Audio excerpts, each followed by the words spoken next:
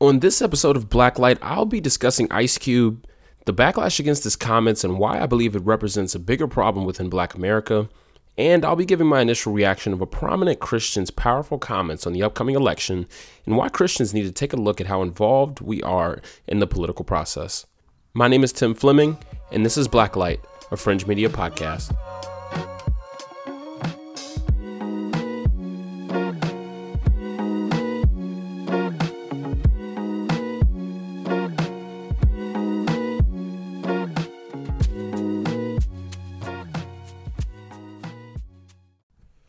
Ice Cube found himself the topic of some strong discussion online and on various TV news stations when the White House came out and announced that they had worked with Ice Cube on the Platinum Plan for Black Americans.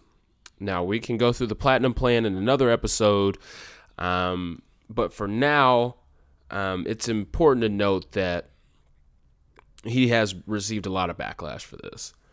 Now, whether the Platinum Plan itself, again, we can go through that in a different episode, is nothing more than a bit of show to Black Americans from the White House and the Trump administration, or whether it's a genuine attempt to better the lives of Black Americans and to take that step forward, a necessary step forward to creating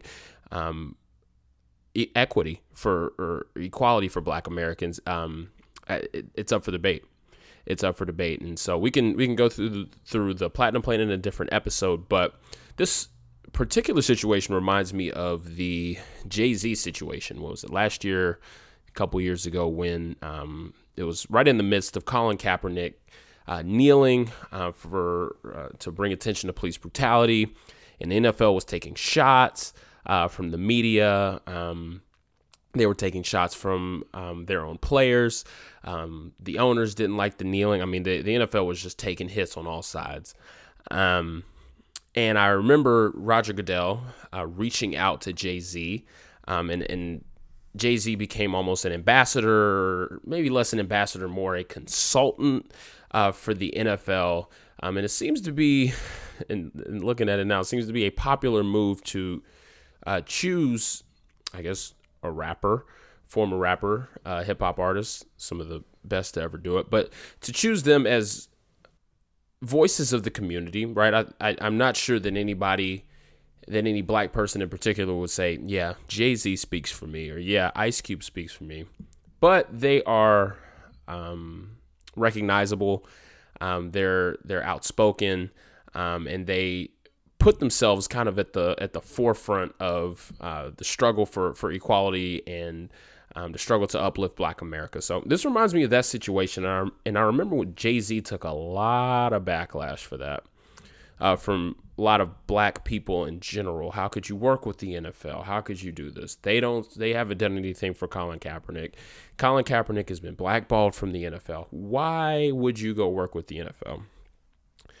And it really kind of bugged me a little bit, right? Like, if the NFL, this multi-billion-dollar organization, actually, you know what? Let's see what we got here. What's the NFL? The NFL is worth a combined sum of more than $91 billion. That's in absolute madness. $91 billion. If they come to you, if you're Jay-Z, the NFL comes to you and says, we want to be able to handle this situation well. We don't want to say things, and this is kind of my perspective on it. We don't want to say things that, that can be taken poorly.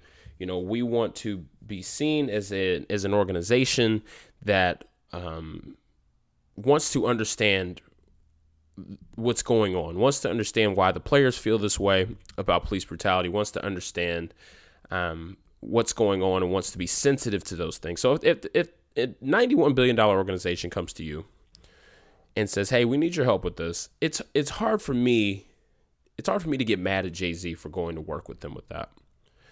Because while there obviously is a place of, well, this is a good look for them in terms of their image, internally and externally.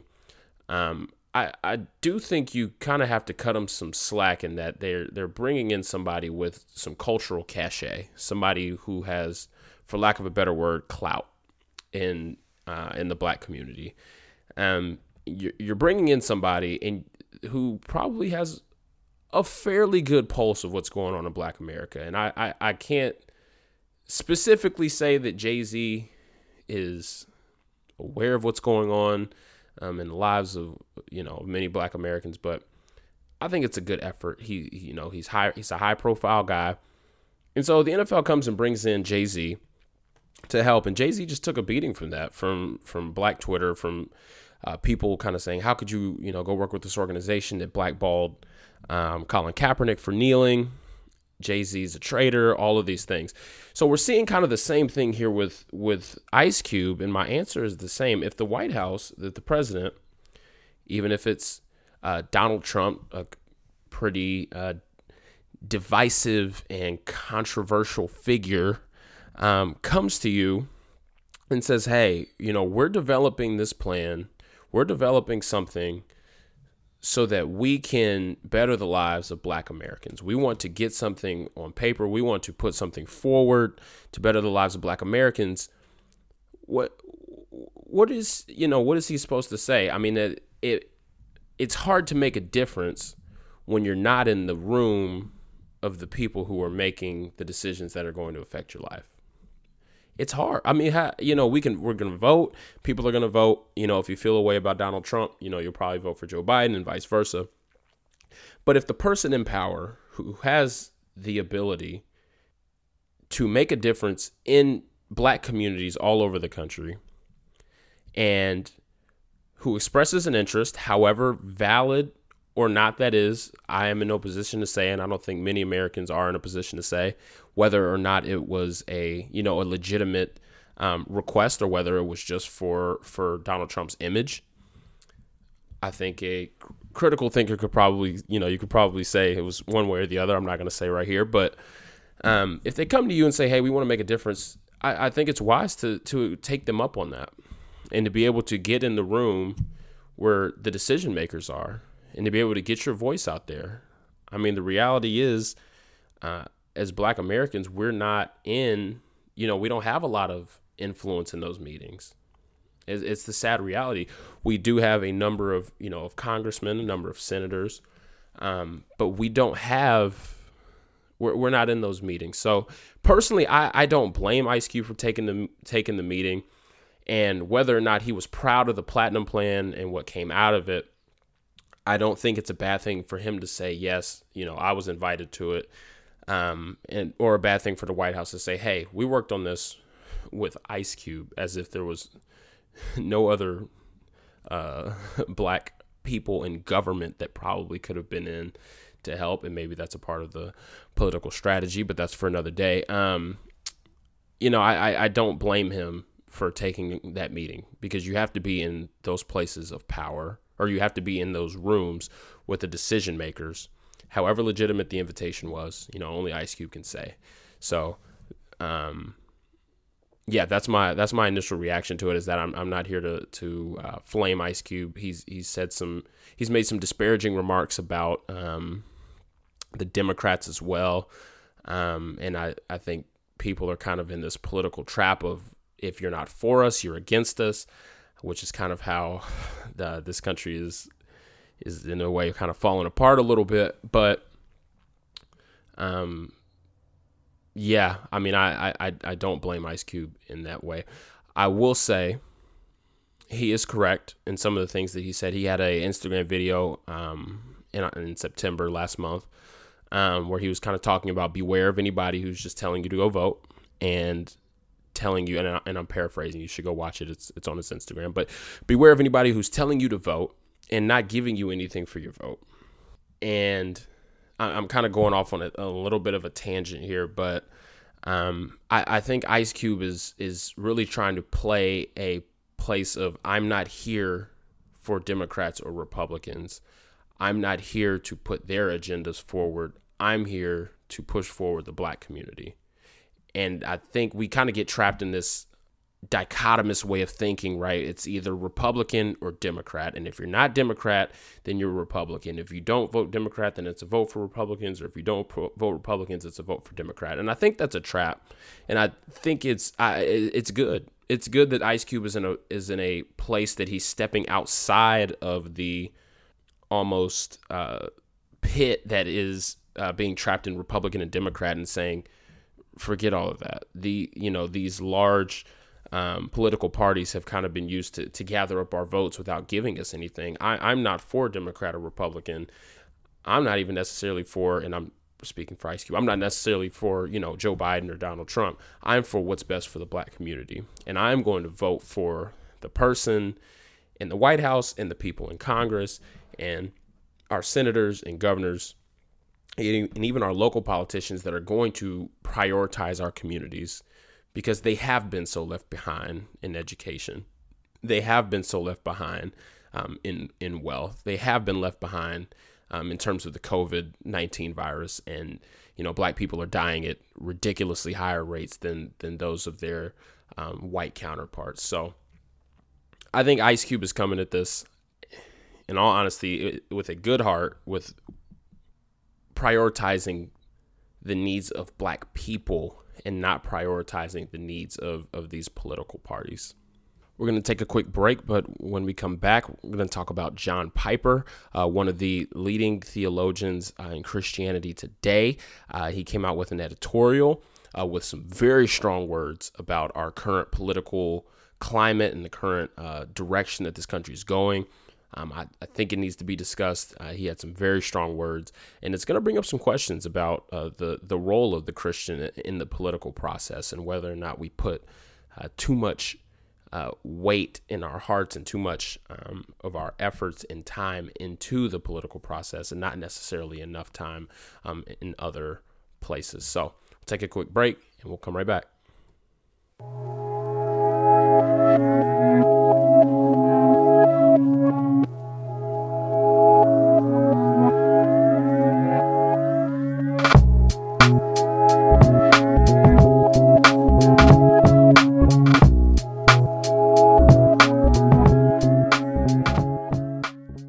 John Piper is one of the leading theologians, pastors, writers of Christianity in America right now. When I say Christianity, I mean Christianity, and not the kind of conservative Christianity that values supply side Jesus or tax breaks or things like that. He preaches the mission of God, and I love this guy's writing. I really respect what he has to say, because he's just committed himself to the gospel. But he came out with an article.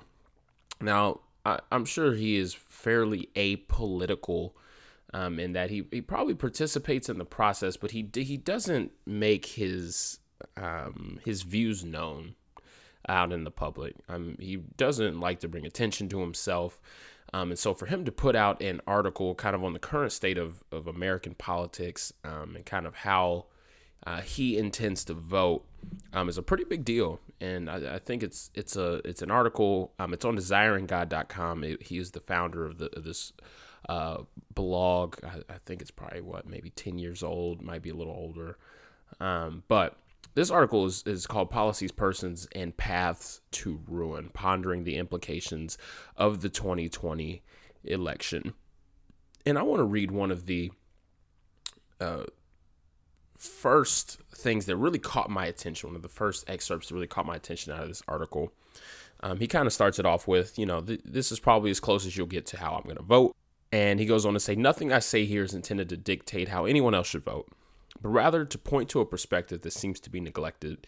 Yes, this perspective sways my vote, but you need not be sinning if you weigh matters differently.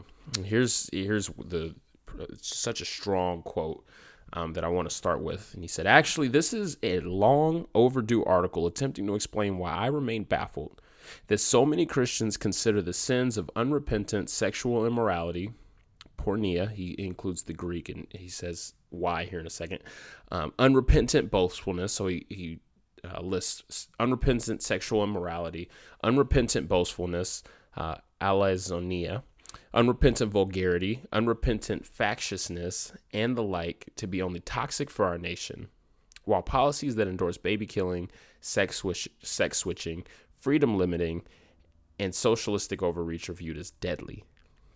The reason I put those Greek words in parentheses, so before I continue, I was continuing to read, and before I continue on, he's essentially saying it's overdue to explain why he's confused as to why there are many Christians in this country who are seeing the sins of our current president, the unrepentant sexual immorality, the unrepentant boastfulness, the unrepentant vulgarity, the unrepentant factiousness. It's just another way of saying divisiveness. I believe. Let me do a quick search. It's dissenting, dissentious, divisive, discordant. That's factiousness, and the like. So there are many Christians who see those sins of our president and consider them, they're only toxic. They're toxic, but they're not. We can live with them. He's confused as to why that is the view of many Christians, while they consider baby killing, sex switching, freedom limiting, and socialistic overreach are viewed as deadly and things that cannot be. They're things that cannot be in our society. Now he goes on to say he included the Greek with those original words of sexual immorality, boastfulness, vulgarity, factiousness, and the like. He included the Greek because with the Greek, there's mentioned in the New Testament, according to John Piper, to be deadly. There's sins that destroy people. There's sins that destroy nations. And they're not just deadly. They're deadly forever, and they lead to eternal destruction. So I think this is a very interesting perspective, and I think you should look it up. It's on his website, desiringgod.com. But he goes on to say that the direction that our country is being led by an unrepentant sinner, and this is his view, by an unrepentant sinner, is deadly as well. It's just as deadly as a country that embraces abortion, or I won't say a country that embraces abortion, but with policies that allow for women to choose to make that choice. He views that as deadly. A country that allows for transgender rights, the right to choose for a person to choose their own gender. He talks about how it's hypocritical. It's hypocritical for a certain subset of people, often the conservative Christians in this country, to overlook the sins of our president that are deadly, and really hone in on the sins that are of our country, on the other things of our country that they disagree with. Now, I'm going to be fairly just forward here. I don't, in my opinion, I studied political science, philosophy, and economics at Taylor University, a very, very good Christian university here in Indiana. It's one of the best in the Midwest, and I'm of the belief that I don't think government is there to enforce morality. I believe government is there to enforce rights, and so whether or not you believe that someone who is transgender or who deals with gender dysmorphia, whether you believe that whether it's right or wrong, the reality is the government's job is to enforce their right to choose their gender. And I do have a different view, more a rights-based view on abortion that I'm not going to say, because it's very much, that whole topic is very loaded. But this is just very interesting. And he goes on in the article, I'm kind of rambling, but he goes on in the article to kind of say he's not going to be voting because in his eyes, he's voting between an incumbent president that exhibits unrepentant sin. And not only just unrepentant sin that he boasts about. He's like, I cannot vote for that. He's like, there's no way. He's leading our country to destruction. But he's also of the belief that I can't vote for the other person who is for allowing women to choose to abort unborn children, unborn fetuses. So it's a very interesting perspective, and I'm not going to go into what I think of the perspective. I think he approached it. I don't agree with everything he says. I really like him, but I disagree with a good bit of what he feels is right or wrong, or what should be legislated by our government. But it's important nonetheless, because one of my biggest beefs with Christianity here in America is that the Christians in America are almost Christian Republicans. It's almost as if like the Christianity is an adjective to describe their true nature, which is a conservative human being or a Republican human being. And for the most part, they've just been very, in the non-conservative Christians, or even the church, has just been very silent on, what John Piper describes here and talks about is just the unrepentant sin of our leader, the factiousness and divisiveness of our leader. And I've had beef with that, and I appreciate the church that I go to. I go to Traders Point Christian Church here in Indianapolis, being open in that they're saying, we respect the rights of all Black people. We are pushing for racial equality in our communities. They do so much work here in the communities here in Indianapolis, and that makes me incredibly proud to be a part of that church. But I've had beef because the church has been fairly silent, and it's almost as if the church has become an arm of the conservative party. And the reality is Jesus was not conservative or Democrat. We understand that. There are many verses, or there are verses in the New Testament that even suggest a type of socialistic community that the followers of Jesus and the early Christians participated in. And you read things like, if somebody asked you for something, give it to them. If somebody asked you for your cloak, you got an extra cloak, an extra jacket, give it to them. But the church had been fairly silent. So for John Piper to come out and give this perspective of, and he goes on to say he's not going to participate in this election. Essentially, he says he's not going to vote if it's between voting for arrogance and voting for death by arrogance and pride, or death by abortion, by allowing the unborn, the aborting of unborn fetuses. He said he's not going to participate.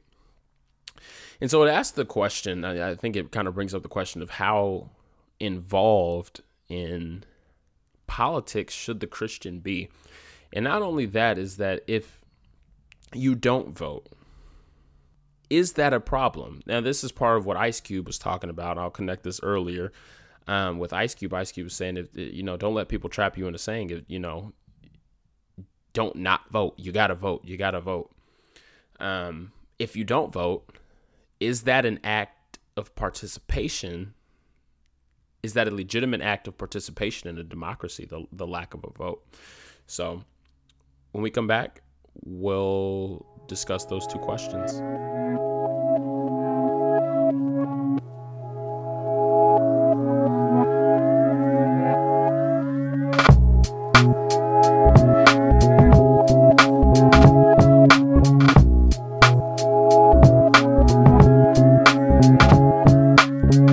Welcome back to Blacklight, a Fringe Media podcast. We just discussed John Piper, one of the leading theologians of Christianity in America today. He came out with an editorial on his website. It's a very popular website, desiringgod.org. desiringgod.org.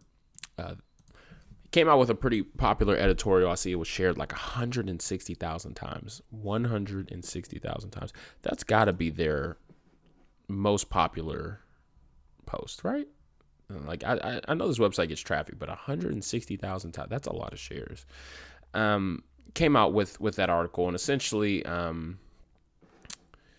talking through the idea that so many American right-leaning Christians are willing to overlook the unrepentant and sinful nature of our current president, who bragged about sexual assault, who continues divisive, controversial rhetoric for no apparent reason, who refuses to condemn white supremacy, why they are willing to see these things and overlook them, but attack the left for their policies that permit a woman to choose to abort an unborn fetus, for left-leaning policies that are socialistic in nature. And his point is not to, for lack of a better word, damn the right and embrace the left. That's not what he's saying. His point is he's just pointing out the glaring hypocrisy in many of the Christians of 2020, and he's right. Now, do I agree with his decision not to vote? That's his decision, right? Part of living in America is having freedoms and liberties, and part of having those freedoms and liberties is the freedom to not vote and not participate in an election, in a presidential election. Now, he did not say whether or not he would be voting, period, at all, whether or not he'd be voting in his local elections. The presidential race isn't everything, and the reality is our, state and local governments probably have a lot more direct of an impact on, not probably, they have a lot more of a direct impact on our lives than the presidential election. He didn't say that. He just in his own way said he would not be participating in the presidential election. So I'm interested in whether or not he will be voting in his local elections. But,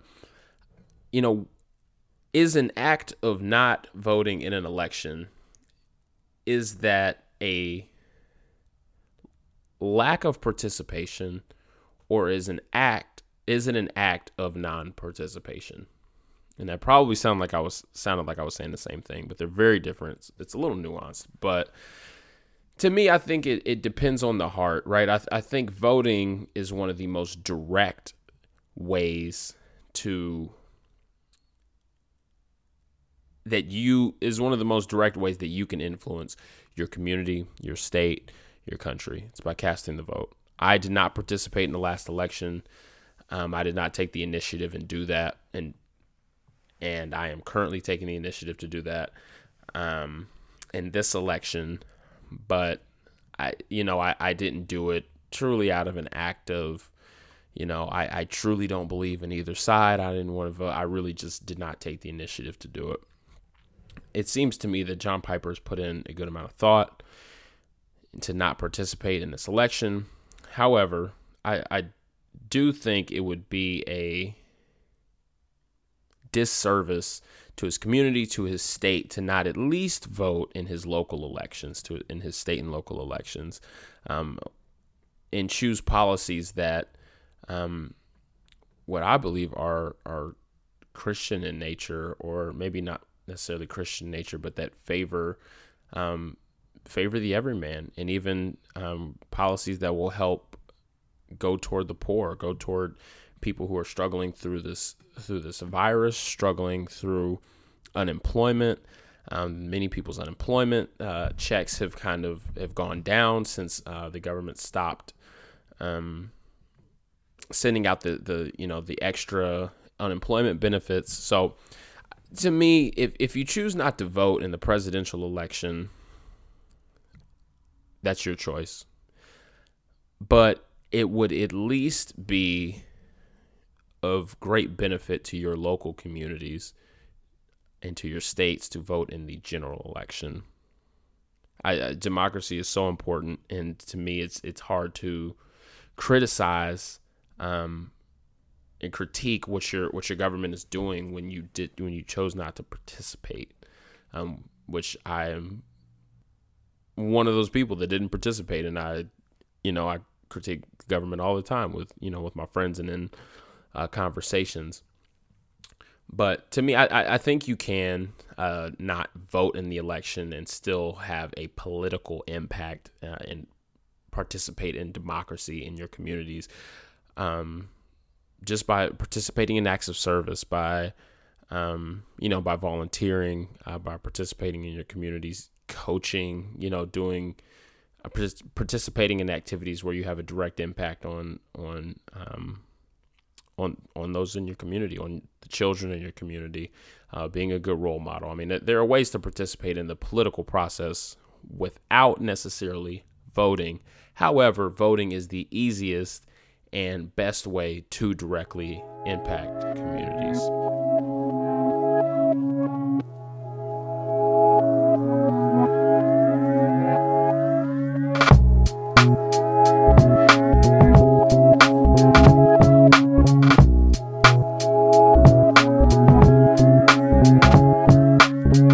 Now, this begs the question of how much should a Christian participate in our political system? And I think it's a gray area, right? If you have an interest, I think it's different. If you have an interest in politics or in economics, I have interests in those things. So I like to read about them. I read The Economist. I just started reading Foreign Policy, Foreign Affairs, Financial Times, but I have an interest. I love reading those things. But if you have an interest, then by all means. But when the political process or political gain or the political game in itself becomes your Lord, then it seems like you're probably you're either participating too much or your heart is just in it a little too much. Participating in the political process is a great way to affect your community, to allow for change in the community, to do your part, and to properly delegate responsibility of that change to the proper elected officials, or who you believe those proper elected officials are. But when the political game and the political system is an attempt, and this is where part of the reason our country is where it is, when it's a means to an end, right? When the identity of your Christianity is tied to your political party, or when your Christianity is then tied to policies that allow for tax breaks or that allow for, less intervention from the federal government, smaller governments, it seems like your faith is means to a political, financial, or socioeconomic end. And when that's the case, God's not getting the glory in that, in my opinion. He's not getting the glory in that, we are. So it seems to me that, the Christian has to participate in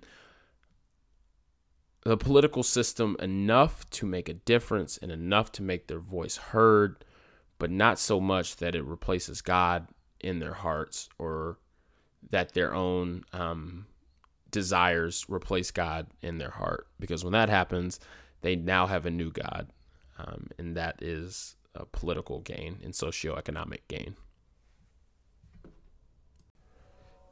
Thank you so much for listening to Blacklight, a Fringe Media podcast. My name is Tim Fleming. If you have any questions or concerns, you can reach us at fringemedia.co, or you can email me directly at tim@fringemedia.co. Thank you for listening, and until next time.